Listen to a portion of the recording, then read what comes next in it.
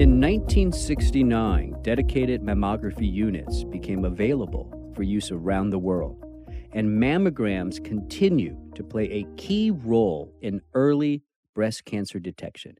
Welcome to the GW Medical Faculty Associates podcast. I'm Dr. Mike Smith, and today's topic, mammography saves lives. My guest is Dr. Rachel Brem.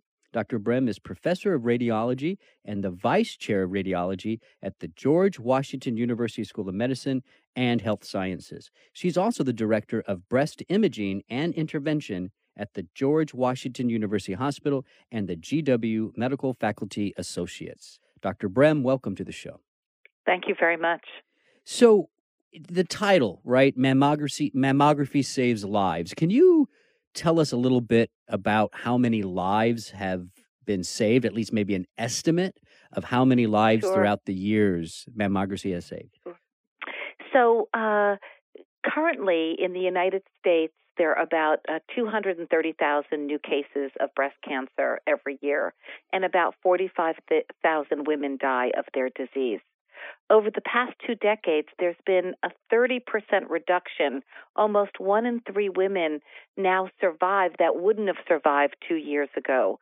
So the numbers that are saved as a result of mammography are enormous and are very real. And the other thing to remember is that the age that women get breast cancer in the United States is decreasing. So more and more often, women in their 40s and 50s are getting breast cancer, and and so we're finding early curable breast cancers in these younger women that are in their prime of their lives, career-wise, raising children, and of course, every life is important. But now, with this enormous impact on survival from breast cancer, we have the opportunity to save so many life years as a result of screening mammography.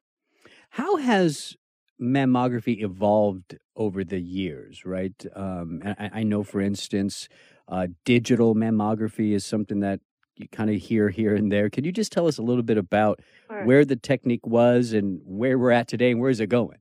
Yes, okay, terrific question. So, when mammography started out in the 70s, when we really, as you said, late 60s, early 70s, we were using the same kind of x-rays that we use to get chest x-rays. And now, we are looking for things that are on the order of 50 microns, teeny little things, the absolute earliest sign of breast cancer. So we went from dedicated analog mammography units to digital units. And now we have 3D mammography. Up until the availability of 3D mammography, also called tomosynthesis, we would image a 3-dimensional object, the breast, in 2 dimensions.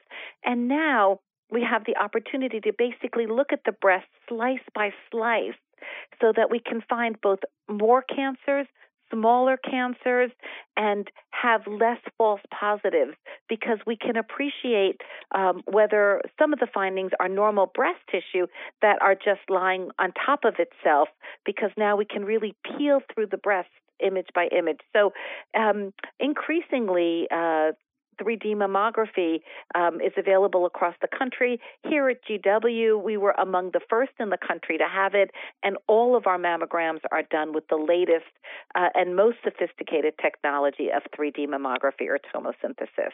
Right. More and more women are asking about alternatives to mammography, and we can get into why not that might be wise, but there are other options out there for imaging the breast. Can you just kind of review what techniques besides mammography are out there and available? So that's a great question. There is nothing that replaces mammography. Mammography is the standard of care for screening for breast cancer. But there are other technologies that help complement mammography, particularly in situations where mammography may be less effective. And in particular, we know that 85% of breast cancers are seen on a mammogram. But in women who have dense breast tissue, mammograms are not as effective. And not only are mammograms not as effective, but women who have dense breast tissue have a much higher risk of developing breast cancer. So it's kind of like a perfect storm.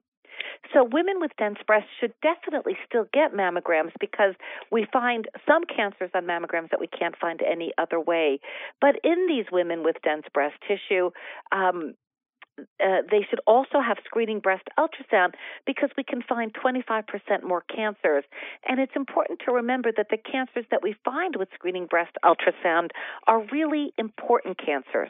And what I mean by that is they are invasive, small, node-negative cancers. So these are potentially killer cancers, but with ultrasound, we can uncover them early when they're only in the breast and they're curable. So for women, and the other thing to remember is although your density decreases as you age, and 70% of women in their 40s have dense breasts, 30%, a third of women in their 70s have dense breasts. So across the United States, almost half of women have dense breast tissue. And as a result of efforts on the part of the physicians at GW, as well as the Brem Foundation to Defeat Breast Cancer, there is a law that's recently been passed in D.C. and will go into effect April 4th that will require all women in D.C. to be told what their breast density is at the time of their mammogram, and also be told that additional imaging can find these additional cancers. And for women who have a much higher risk than average women or women with dense breasts, that is, women who have a personal history of breast cancer, women who have something called atypia, unusual cells that were found at the time of biopsy, or women who have a genetic mutation that results in a much higher risk of breast cancer, we have both magnetic resonance imaging, MRI at GW, as well as we are the only institution in this region that has molecular breast imaging, a very exciting new technology that allows us to ask the question, what does breast cancer function like, as opposed to what does it look like, and allows us to find cancers that can't be seen with mammography or ultrasound as well. So here at GW, we're very fortunate to have the absolute latest technology and the largest armamentarium of technology to help us detect early curable breast cancer. And the other thing is that we believe, as so much of medicine is going to individualized and personalized medicine, here at GW, the diagnosis and treatment of women with breast cancer is very personalized as well. So we develop personalized screening protocols for women, as well as those women who are diagnosed with breast cancer. We have personalized therapeutic and surgical options to optimize their technology.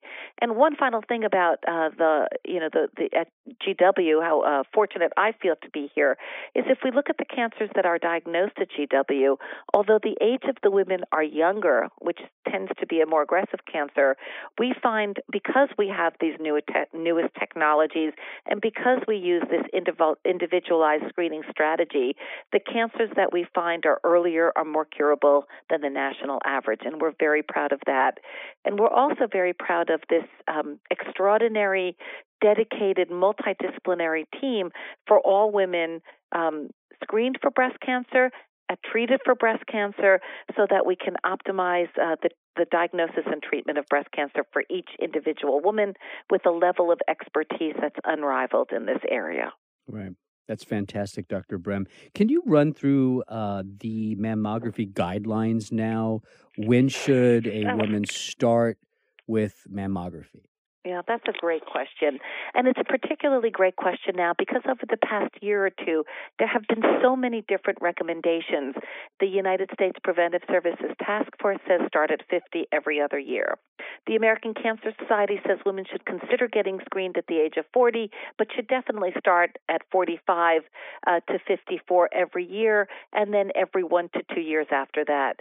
The American College of Radiology and the ACOG, American College of OBGYN, says start at 40 and get a mammogram every year. And sometimes the worst consequence is that sometimes all these recommendations are so confusing that women just throw up their arms and say, I'm not going for my mammogram because it's so confusing. It's important to remember that no matter what the recommendations are, the one thing that's agreed upon by everyone is that more lives will be saved if women go for annual mammograms every year starting at the age of 40.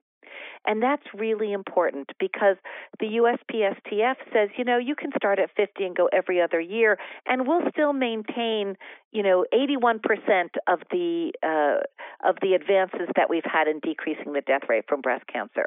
But that's not okay for the 19% of women who could have been saved, who now will lose their lives as a result of decreased screening. And some people say you shouldn't start screening until the age of 50 because breast cancer doesn't happen that often for women in their 40s. Well, more than 25% of breast cancers occur in women in their 40s. And breast cancer in women in their 40s usually is more rapid and more aggressive. So in that population of women, we have an obligation to find these early cancers. And so women in their 40s absolutely should be going every year for life-saving screening mammography. And often women in their 40s will have dense breasts, and therefore they should have screening breast ultrasounds as well. So the recommendations vary, but the bottom line and the most important take-home message is no matter what the recommendations are, everybody agrees that more women's lives will be saved if you start screening at the age of 40. So you might ask, well, why would anybody recommend anything else, right? If we're saving more lives, isn't that wonderful? And the answer is that the harms of mammography are discussed. And the two biggest harms that are discussed the three biggest issues are the anxiety that women feel as a result of a mammogram that might show something that will need additional testing or even a needle biopsy, the radiation associated with it. And so let me address those two things first. The anxiety is something that we know that everybody gets a bit anxious if they have a positive medical test. But we know that it's transient, and women will go back to not being anxious once everything is worked out. And the other thing is it's very important to realize that if a woman is told that they have incurable metastatic breast cancer, that they will be infinitely more anxious than if they get told that they have a mammogram that needs another mammogram or even a needle biopsy. And finally, this is 2019, where women should have the opportunity to make decisions for themselves and have the opportunity to decide if they want to be anxious to find an early curable breast cancer, and it should not be mandated by other organizations or associations. So, I think that's absurd. Sometimes I feel like we live in the Middle Ages where, don't worry your little mind, we'll take care of you. The answer is no. Get your mammogram, find early curable breast cancer, and and if you do unfortunately have breast cancer, become one of the over 3 million women in the United States that both survive and thrive after a diagnosis of breast cancer. Right. And so, women should get their mammograms, and absolutely, no matter what the recommendations are, women in their 40s should absolutely get mammograms every year. And in fact, some of the consequences are that the USPSTF are the body that decides if under the ACA, the Affordable Care Act, a screening examination is covered without a deductible or copay. So gratefully, the women across the aisle in Congress have now twice passed a law called the PALS law that allows women to have mammograms free, meaning a screening mammogram has no deductible and no copay.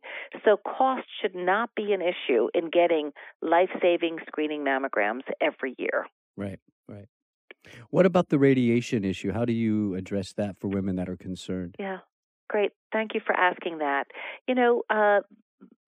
The radiation exposure in mammography is regulated by law, and the law only allows the lowest level of radiation.